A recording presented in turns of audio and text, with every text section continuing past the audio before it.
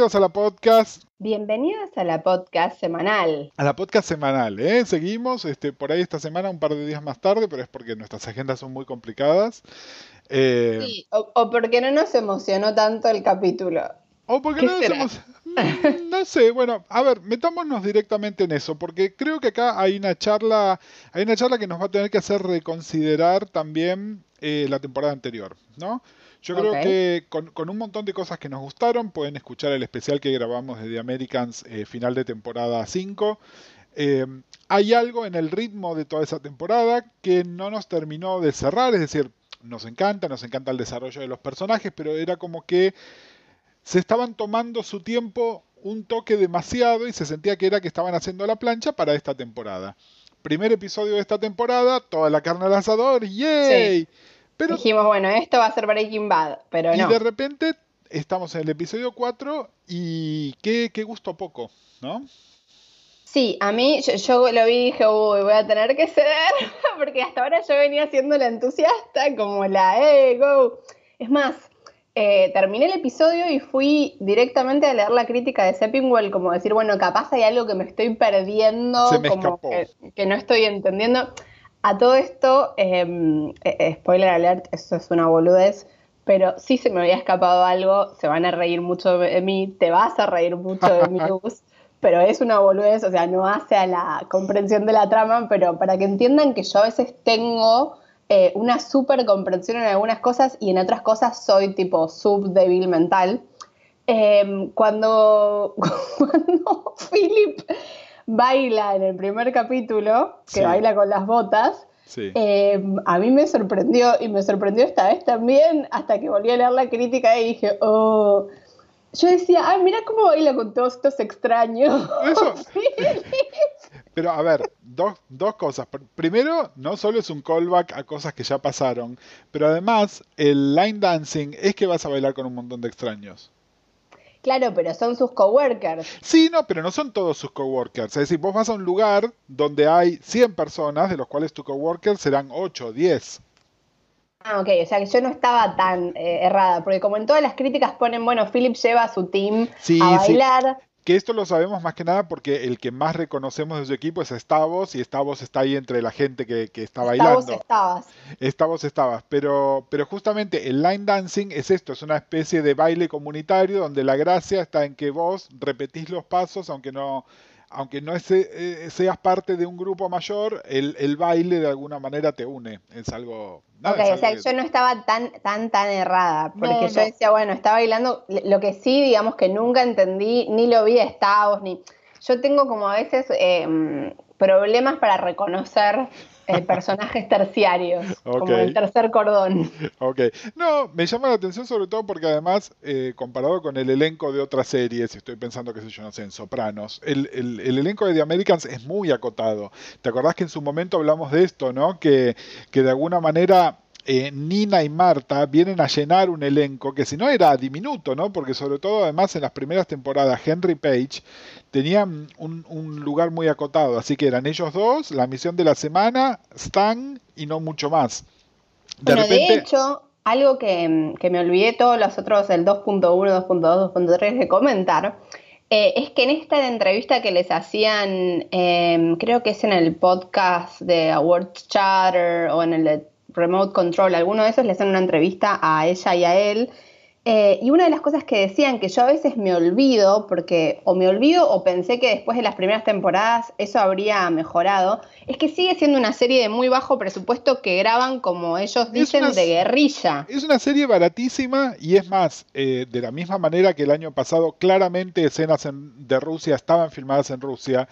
Acá la escena de Rusia del padre de Oleg con Arkady, Es Nueva claramente, York. claramente, claro, es en Brooklyn con un poco más de nieve, pero no hay manera de disimularlo. Pero bueno, Bueno, nada, dicen que un capítulo lo graban en 5 días, cosa que para una serie con esta producción es realmente rápido y lo contaban también en función del riesgo que implica como actores, porque no tienen muchas tomas, como que claro. cada escena la tienen que hacer en un par de tomas. Bueno, y hablemos entonces del elefante en la habitación oscura, que es toda la escena inicial de, de Elizabeth Que nada, hay un montón. Si buscan The Americans episodio 4 en Google, van a encontrarse con montones de artículos donde hablan de, si primero, si esa escena era necesaria y segundo, si era necesario que fuera tan oscura. Yo creo que en realidad es tan oscura porque justamente es una manera de economizar. Es decir, el mismo galpón oscuro podés tomar desde distintos lugares y da una sensación de amplitud que si no, no estaría. Mira, yo de pura casualidad, cuando fui a comprar el Blu-ray del episodio, eh, normalmente consigo la versión en 720 y está más que suficiente para la O calidad sea, de un televisor que DVD, tengo. digamos. Exactamente. Es un toque arriba de un DVD, ponele. Pero esta vez estaba el de 1080 y lo bajé, así que estaba viendo el episodio en ultra recontra alta definición y además lo vi de Sí. noche, así que no había luz que interfiriera y la verdad que es una escena oscura. Y en realidad a mí más que la oscuridad literal de la escena, a lo que voy es, y esto creo que no sé si en el de Seppingwall o en el de Anxiety Report lo comentan, nos podríamos haber ahorrado esa escena. Es decir, con que Creo Elizabeth que lo decía entre. Seppingwell que él decía que lo hubiera contado desde la perspectiva de Paige esperando en el auto, que para no ver nada, igual. Exactamente, y nada, y Elizabeth entrando al auto diciendo estoy con las manos vacías, que finalmente es lo que querés decir. Porque además, a ver, Elizabeth tiene explosivos por control remoto. ¿No llevaste un cúter? Porque encima es ese Sí, sí, sí, tema. cuando empieza ella a querer abrir con las manos, vos decís que es el regalo de Navidad, que lo... Claro, que, what the fuck? Elizabeth, ¿qué hiciste? Eh, Sí, también puede ser esto de que dice ella de que está cansada all the time, ¿no? Como algo de, bueno, sí, se está no aquí. puede manejar. Y aparte, a mí sí me pasó en toda esa secuencia, que creo que en ese sentido yo no estoy de acuerdo con Seppingwell que lo hubiera contado desde la perspectiva de Paige porque contás otra cosa, es que yo sí creo que en cualquier otro momento o cualquier otra temporada, esta misión era para hacer con Philip, no es una misión para una sola persona. No, no, bueno, y ella tiene su grupo de soporte, que son esta señora que no sabemos cómo se llama, que Esto está igual, siempre tan seria. explícame que no entiendo para qué tiene tres autos afuera si los autos no hacen nada. No, bueno, los ¿Qué son autos, esos autos afuera? en realidad los autos estuvieron siempre afuera, son los que le hacen de carpa por si están viniendo otros autos, eso está desde la temporada uno. Ellos siempre tuvieron un montón de gente que les da apoyo logístico, ya sea cuando están siguiendo a alguien, cuando están en una misión así oscura, no por ahí cuando se iban al medio de, no sé, de Ohio, de Kansas, donde se iban a buscar las plantitas, ¿te acordás? Sí. En la temporada pasada, pero cuando ellos están en una misión así que es en la ciudad, donde hay riesgo de que esté la policía y qué sé yo, siempre tienen un grupo de apoyo.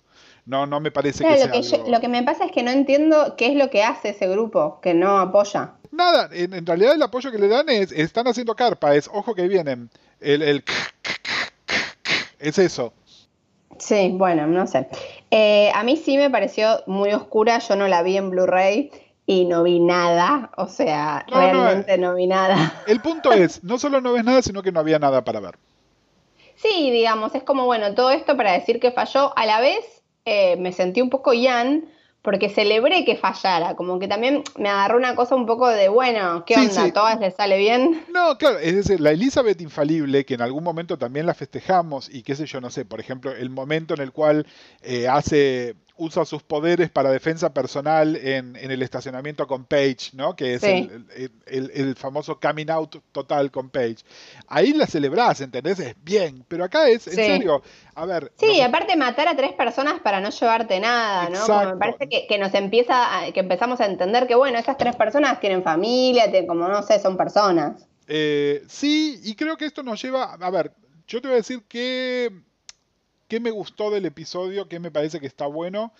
Eh, Primero, una cosa que es que nos responde un par de preguntas que teníamos. Una es que deja explícito que ellos se dividieron a sus hijos. Sí, Henry es total. tu asunto, Paige es el mío. Y no nos metamos en las decisiones que toma cada uno del otro. Que es algo que intuíamos, es decir, que Sí, narrativamente está claro, igual que crudo verlo tan explícito, ¿no? Es decir, ellos tuvieron una charla con un café de por medio donde sí, sí, decidieron que eso como fuera si así. fuera un té, digamos. Vos te Exacto. quedás con Kamchatka y yo me quedo Este es con... tu asset, este es el mío. Que nada, me pareció crudísimo. Y después algo que sí, y que esto, a ver, terminó el episodio, lo estábamos viendo con Jan, obviamente Jan putea con Elizabeth, pero también está ya puteando con la narración. Y acá yo salgo y primero, mi primer instinto siempre es defender a la serie. como están escuchándonos ahora, hay cosas que son indefendibles.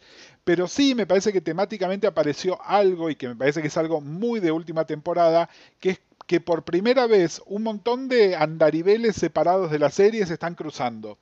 Que estuvo como súper representado en tres cosas en el episodio y en una más que está tácita pero que también está.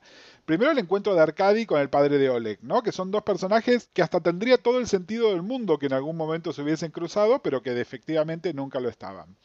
El otro es la charla de Oleg y Philip, que para mí es lo mejor del episodio, ¿no? Porque es esto, tienen tanto en común esta gente, ¿no? Igual siguiendo con la temática de Oleg desnudo con hombres en lugares, sí. Era re un parque para tener un baño público. Pero no, totalmente, ¿no? Era bésense, come on, kiss. Y después... Bueno, hay algo muy gracioso en el Anxiety Report donde dice cómo se cruza el tema de que Elizabeth está persiguiendo a Stan y Stan está persiguiendo a Oleg y Oleg se encuentra con Philip, ¿no? Como eso se va a morder la cola. Pero a eso voy también, donde el otro encruzamiento explícito es el de Elizabeth con los teacup, ¿no? Donde claramente esto es misión para ella, pero ahí se empieza a complicar un montón de otras cosas. Ella, sin explicar demasiado, pero ni ella ni Paige pueden ir a perseguir a Stan, porque Stan las va a reconocer al primer vistazo. Claro. Es decir, y ese nivel de entrecruzamiento, si bien siempre estuvo, ¿no? Famosamente en ese enfrentamiento donde finalmente con el anterior compañero de Stan, ¿te acordás? Pero creo que nunca fue tan claro y tan explícito ese nivel de intersección. Y lo que dice Sepinwall, que también, bueno, ahí hay una cadenita que va a terminar, porque además también lo que está tácito en el encuentro entre Oleg y Philip es la relación de ambos con Stan, ¿no? Uh-huh. Que creo que además ninguno de los dos la sabe, porque eso es lo interesante. Nosotros como televidentes la sabemos, pero ellos dos, con toda la información que manejan, no saben eso, ¿no? Porque fíjate que para Oleg es la primera vez que habla con alguien del Directorate S. Sí. Y Philip nunca estuvo muy al tanto de qué hacía Oleg. Es decir, Philip completó misiones para lo que estaba haciendo Oleg, pero sin saber que eran para Oleg. Así que en realidad nunca... Para mí eso es lo que tiene de jugoso esta última temporada, donde finalmente... cosas muy dispersas, ¿no? Y esto, seguimos con miles de preguntas sobre cuál es la función real del señor y la señora Teacup. Pero bueno, incluso ahora... para los actores, ¿no? Porque Total. hay algo de trabajás en una serie y te encontrás capaz en los eventos de la serie, no sé qué, pero nunca compartís una escena, es como raro. Total, absolutamente. Nada, eso es lo que me pareció más interesante de toda la serie, y después lo otro tiene que ver con algo que ya había empezado, pero que me parece que ahora tomó para otro lado, que tiene que ver con la relación entre Elizabeth y Paige, donde siempre ahora estábamos hablando muy de qué hace, cómo lo maneja Elizabeth, ¿no? Pero acá lo que está haciendo Paige, ¿no? Donde Elizabeth le dice, no, no lo hagas. Y fíjate que hay algo muy sensato en lo que le dice Elizabeth. Es decir, ahí hay un momento de claridad donde le dice, si te querés levantar un pibe, levántate un pibe. Y si querés ir detrás de un asset, anda detrás de un asset. No lo juntes. Sí, ¿no? y también le dijo, si te querés levantar un pie, levantátelo, y si querés ir atrás de un asset, no estás lista. Está bien, pero a lo que voy es muy sensato lo que le dice, es decir, dentro de todas las insensateces que está diciendo Elizabeth, o no insensateces, pero cosas muy discutibles, esta en realidad fue como muy sensible, ¿no? Sí, fue igual como... mi sensación fue que Paige fue por el lado de, ok, este pibe me gusta y me lo voy a coger porque me gusta, y después de habérselo cogido, dice, y le mira el badge, ¿no? Como, bueno, no sé si ella fríamente dice, no voy a escuchar a mi mamá. Me parece que ella creyó que lo podía manejar y no. Sí, igual que... Qué fuerte escena Paige con la sabanita, ¿no? Que, a ver, ya está en edad y es perfectamente concreto, pero yo tengo me pasa un poco como con Sally Draper, ¿no? Son estos personajes que los conociste cuando eran una nena y de repente, no, nena, tapate, ¿qué estás haciendo? Sale de esa cama. No, a mí no me pasó porque, digamos, me parece que no es como Sally Draper porque no tenía 6 años cuando la conocimos, Paige. Siempre fue una adolescente, preadolescente, qué sé yo. Me parece que el tema también de la sexualidad de Paige siempre estuvo presente en la serie y me parece hasta bien que veamos, digo, así como pasó con Meadow Soprano, ¿no? No, a ver, de ninguna manera me te parece... estoy diciendo... no te estoy diciendo que está mal, simplemente que me generó, y esto estoy apelando a algo emocional mío con respecto a los personajes de la serie, Claro, no, a ¿no? mí emocionalmente me pasó tipo, go, Paige, go. Tipo, you're Ok. getting some. Igual, vos sabés que me pareció que el pibe era demasiado jovencito, es decir, Paige ahora como que la veo muy mujer, y el pibe que pasa también en los ventañeros, mira a las chicas y de repente las chicas están como muy armadas y los pibes todavía son medio unos pelotudos, y este daba como medio un pibe pelotudo y era tipo, Paige, ¿en serio? You can do better than this, ¿no? No, a Era, mí al revés, desde un lugar completamente estético, me pareció que era mucho más lindo que Matthew Beeman. ajá. Bueno, Así que pero es que Matthew Feehan era especialmente feo. era muy feo, o sea, se fue poniendo con los años, viste, la pubertad le pegó mal y Bueno, bueno, pero en fin. hablando de los Beeman otra vez, ¿no? Si bien la historia de Stan me parece que es la más completa de todas, es decir, ¿no? Stan está en la famosa situación Just when I thought I was out, they pulled me back in, en varios Sí, niveles, ¿no? sí, sí, Eh, sí. ¿Para qué nos tiran la bomba de René si después no la vas a retomar? ¿No? Es eso Bueno, lo que me está faltando. no la retomaron este capítulo, ¿no? No, bueno, pero a eso voy. Marian, es el episodio 4, quedan 6. El último tiene que tener algún tipo de epílogo. No tenés tanto tiempo. ¿Entendés? A lo que voy es, me parece que se está tomando, nunca fue una serie acelerada, nunca fue una serie con ese ritmo. Me parece que se están tomando demasiado tiempo para esto. Es decir, hay cosas que no me la tenés que volver a mostrar. Yo ya sé cuál es el estado mental de Philip. Y yo ya entendí que él decidió ir en contra de Elizabeth. Me lo explicaste en el episodio pasado. No tenés que pasarme 40 minutos más volviéndomelo a explicar. Creo que está eso, ¿no? Vos sabés que cuando haces training, te dicen, la estructura es, ahora te voy a decir qué te voy a explicar, luego te lo explico y luego te digo qué te acabo de explicar. Bueno, esto no es un Sí, training, es una serie de televisión. Entonces no me cuentes lo que me vas a contar, me lo contás y sí. después me contás que me acabas de contar. Porque eso funciona en una sitcom semanal, pero en un drama altamente denso de 10 episodios en su última temporada, me parece que no da. Realmente me parece que no da.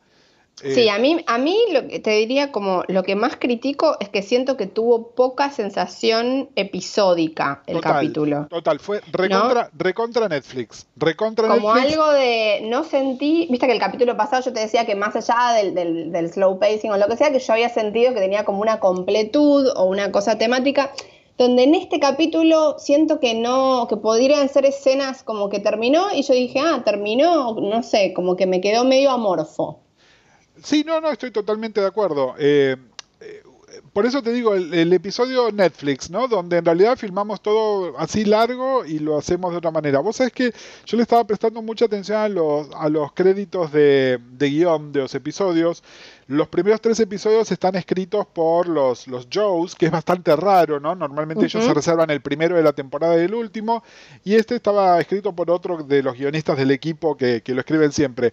Yo no le puedo echar la culpa al guionista, porque claramente No, esto sale porque de una mesa aparte, de guionistas donde esto es casual. Es decir, no, acá hay una sí, decisión pero creativa de otro aparte, tipo. te voy a decir algo.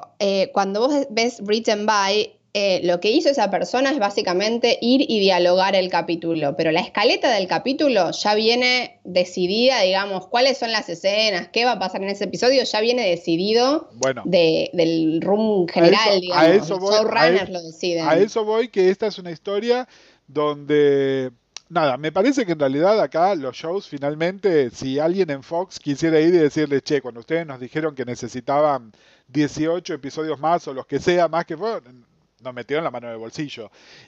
Y un poco de razón tienen, ¿entendés? Es decir, claramente no hay justificativo para que no hubiesen terminado la serie en temporada 5 con 13 episodios.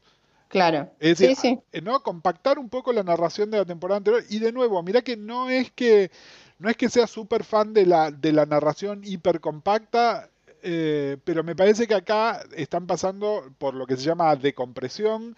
Es algo que, a mi entender, arruinó los cómics en los últimos 20 años.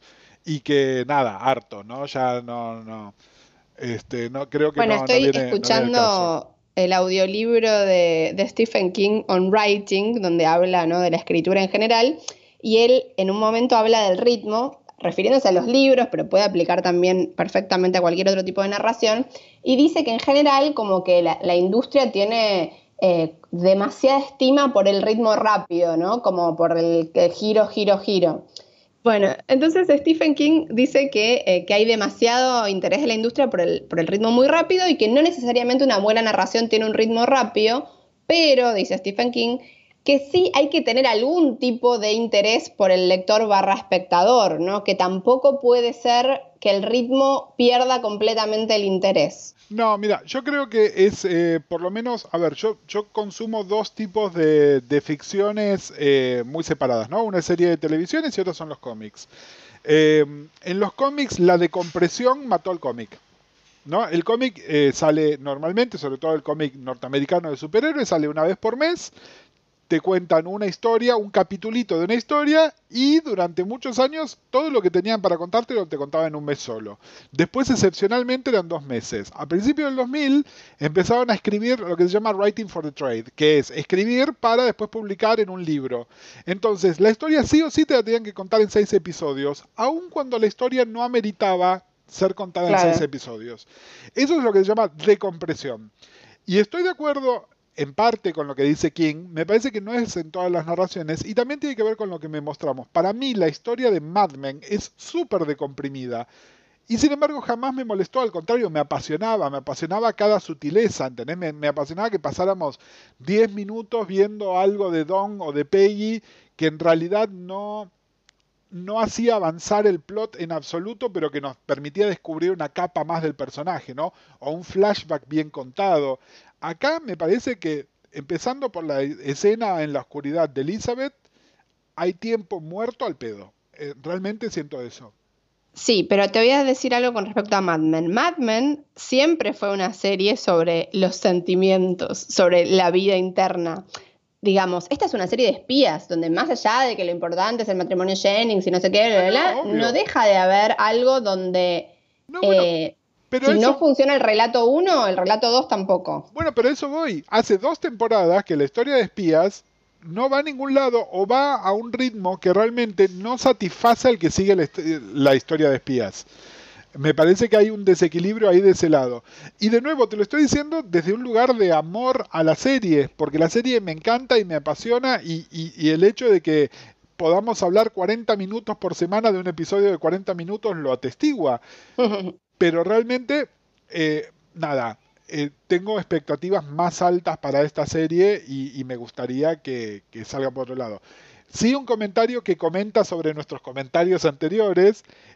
No nos dejemos guiar por los nombres de los episodios, porque de la misma manera que el de la semana pasada se hablaba sobre el ministerio de Oleg, este se llama Mr. and Mrs. Teacup, que no aparecen en todo el episodio, si bien son altamente referidos, ¿no? Es decir, el hecho de que hayan revelado los nombres de los episodios probablemente tienen que ver con que no nos están diciendo nada con esos nombres. Bueno, una nota de color, volvió Kimi, ¿no? Como más grande, más madura. Sí, me gusta, ¿ves? Eso me parece un callback a temporadas anteriores que es interesante. También es una manera de mostrarnos que de la misma manera que Stan no dejó colgados todos sus temas, Philip tampoco. ¿No? Me parece que... de hecho también responde mi pregunta de por qué él tenía acceso todavía a los autos y los disfraces. Bueno, porque él obviamente sigue haciendo cosas. Y a ver, yo creo que él nunca dejó de ser un espía. Simplemente es un espía que está en pausa, en reserva, ¿no? Creo que hay algo de eso, por lo menos en digamos, mi lectura. Podríamos decir en lenguaje de psicólogo de prepaga, se bajó de la lista de derivación, Philip. No está tomando pacientes nuevos. No sé, vos tenés mucha experiencia con obras sociales que yo no tengo, claramente. Bueno, nada, en fin. Bueno, y después, digamos, me parece que lo más triste del episodio fue la manipuleada de Elizabeth a la pobre señora moribunda. Ah, no, horrible. Que la hace ir ahí. Toda la escena es como cringe drama, ¿no? Cringe drama mal. No, y ahí sí, ¿ves? Ahí sí me parece que el tiempo que pasamos después en todo el setup de esa escena y después con Elizabeth en tiempo real escuchando la grabación, eso no era nada. Pero ahí eso sí cumple una función, es mirá toda la pelotudez que te mandaste para no tener nada en la mano. En cambio la otra es mirá toda la pelotudez oscura que te mandaste para no tener algo en la mano, y me parece que 2 veces el mismo episodio, con una claramente mejor contada que la otra, y me quedo con la segunda. Es así. Sí, totalmente, sí, sí, sí, porque aparte me gusta mucho la actriz que hace de la artista, la verdad que no la tenía, pero No, me está muy bien. conmueve. Y fíjate cómo para ser un personaje, como vos decís, terciario, qué personaje bien definido, ¿no? Qué Total. buena construcción. Sabemos un montón de este personaje con 3 pinceladas, ¿no? Un poco como es su arte, ¿no? Este, Del personaje y de ese matrimonio, ¿no? Porque él, digo, el vínculo entre ella y su marido lo revés, aunque sean momentitos, ¿no? Bueno, aparte The Americans siempre fue una serie sobre los matrimonios, ¿no? Me parece que ahí la tienen más clara que con el tema de los espías. sí, y también me recuerda un poco al tipo de caracterización que tuvimos con Yang Hee. Y fíjate que también era un poco el tipo de caracterización que llevó a Marta a ser más, ¿no? Es decir, fíjate que Marta podría haber sido un personaje de estos que después creció, obviamente, sobremanera.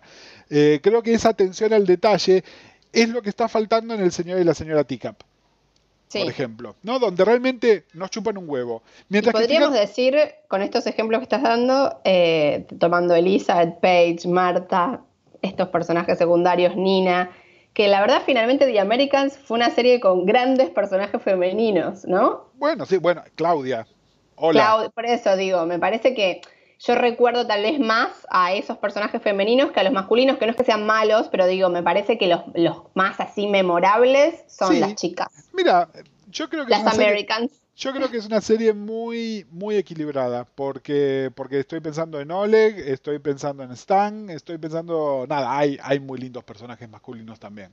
Parece que es una serie bien escrita, punto. Es decir, que los personajes están bien, eh, gender neutral, están bien, nada más. Eso. ¿Decís? Sí, Bueno, tal vez me totalmente. llama la atención porque por lo general, por default, los personajes femeninos están underwritten, ¿no? Como algo No, sí, de sí, pero no es el caso. son pedorros. No es el caso. Y a ver, Mariana, yo creo que de ser así, no estaríamos hoy haciendo este comentario. Es decir, es una serie que hubiésemos perdido el interés muchísimo antes. Sí, total. Nada, estoy pensando en el ejemplo que me viene a la mente, es Homeland. ¿No? Cuando el otro día decían, bueno, la octava temporada de Homeland va a ser la última. Y yo la dejé de ver en la tercera. Y sí, y ahora van a saltar nuestros oyentes a decirnos a partir de la cuarta se puso buenísima, es una serie distinta. Sí, pero bueno, no hubo nada ahí Ya no me interesa, sí. a pesar de que era una lead femenina, personaje fuerte, qué sé yo, bueno, un momento donde me empezó a chupar un huevo, la verdad es eso. Y no me pasa eso con The Americans, y por eso es que además me da un toque de bronca que no usen a su completo potencial estos últimos capítulos que les quedan. Es eso, nada más. Che, y cuando Kimi le dice lo de Fiji, ¿vos Sí, viste un guiño a Truman Show o estoy flasheando? está flasheando. Ah, ok.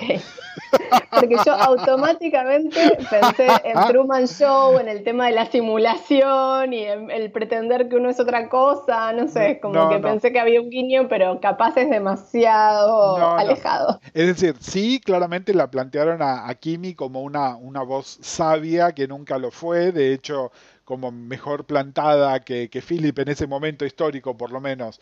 Pero me parece que está hilando demasiado fino. Demasiado, demasiado. Sobre todo porque además fíjate que la serie se cuida mucho de no ser anacrónica, salvo con aquellos temas políticos que después sabemos cómo terminan. ¿No? Es Claro. decir, cuando te están hablando de Reagan o de Gorbachev o de lo que sea, claramente hay una segunda intención a decirte, bueno, pero ustedes saben cómo terminó esto. Pero Che, después en y general perdón, es y una no serie muy hablamos, no respetuosa. hablamos de la escena más triste del capítulo, más que la del vómito. ¿Cuál? La escena que Henry se entera que no va a poder ir en la escuela. Ah, terrible, terrible. Fue como Eh, desgarrador. sí, y igual Una también. escena de Dickens directamente. Pero fíjate que ahí hay otra cosa también, ¿no? Donde está bien, un poco lo que hicieron fue mostrarnos lo artificial que era todo ese rush capitalista de Philip en el primer episodio, pero no es como que este desmoronamiento va demasiado rápido. A mí me da la sensación de que sí, tipo, vendé el auto y pagarle el colegio a tu hijo, qué sé yo. Claro, no, pero además, no sé, es como que está bien, por ahí lo que nos quieren decir es Philip se estaba autoengañando y de repente ahora se le vino todo el mundo encima. Pero me parece que está yendo demasiado rápido. No nos hubieses mostrado, hubieses empezado el primer episodio igual, pero diciendo, sí, bueno, pero los números no me cierran. y ya me quedaba. Claro. Pero el primer episodio era Trump. Y ahora Sí. es tipo, tengo que pedir limosna. Sí, Pero más bueno, o menos. Pero bueno, pobre Henry. O el colegio debe ser caro igual. sí, seguro que sí. Oíme, antes de despedirnos, como siempre, referimos a la gente a algunas de las cosas que estuvimos leyendo. En uno de los artículos que vimos por ahí, de nuevo, es uno de los que están en Uproxx, no me acuerdo si es el de Seppingwall o el Anxiety Report, se preguntan lo mismo que nos preguntamos nosotros, o fue un tuit de Seppingwall, algo que habló con la mujer, sobre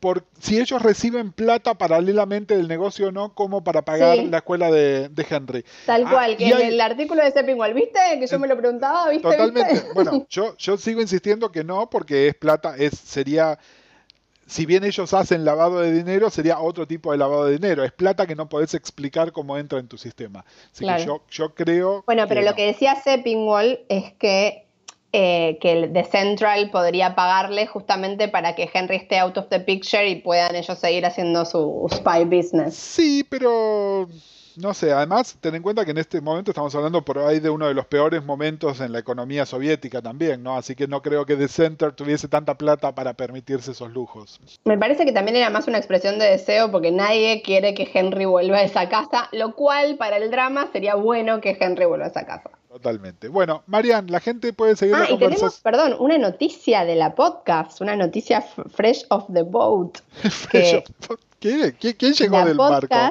la podcast está en Spotify. Estamos en Spotify, es Todos los cierto. episodios de la podcast scrolleás para abajo y están todos ahí divinos, como Incluyendo, ordenaditos, hermosos. incluyendo los vergonzosos, incluyendo aquellos que se escuchan mal. Yo no me animo, viste que el otro día alguien decía, che, escuché de vuelta el primer capítulo, yo no me animo a darle play al primer capítulo, no sé lo que puedo escuchar, así que no me animo, pero están todos ahí súper ordenados, divinos, así que Y sobre les todo, invitamos a escucharnos en Spotify también. además están los más recientes que sí los usamos de referencia, como por ejemplo donde hicimos el recap de The Americans del año pasado, que me parece que son episodios que juegan bien con esto que estamos hablando ahora.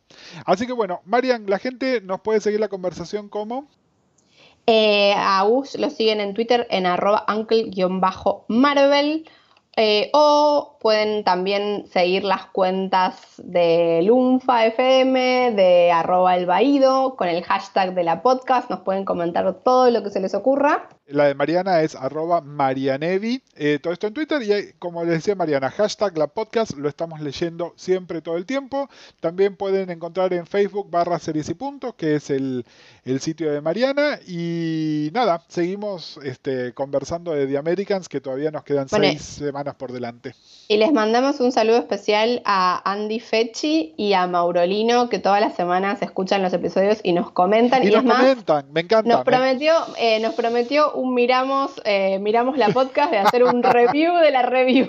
Así que el día que salga eso, ya estamos en lo meta de lo meta. Es demasiado meta para mi gusto. Bueno, mandamos un beso a todos los que nos están siguiendo y comentando. Gracias, y así nos acompañamos un poco en este final season de The Americans. Hasta la próxima.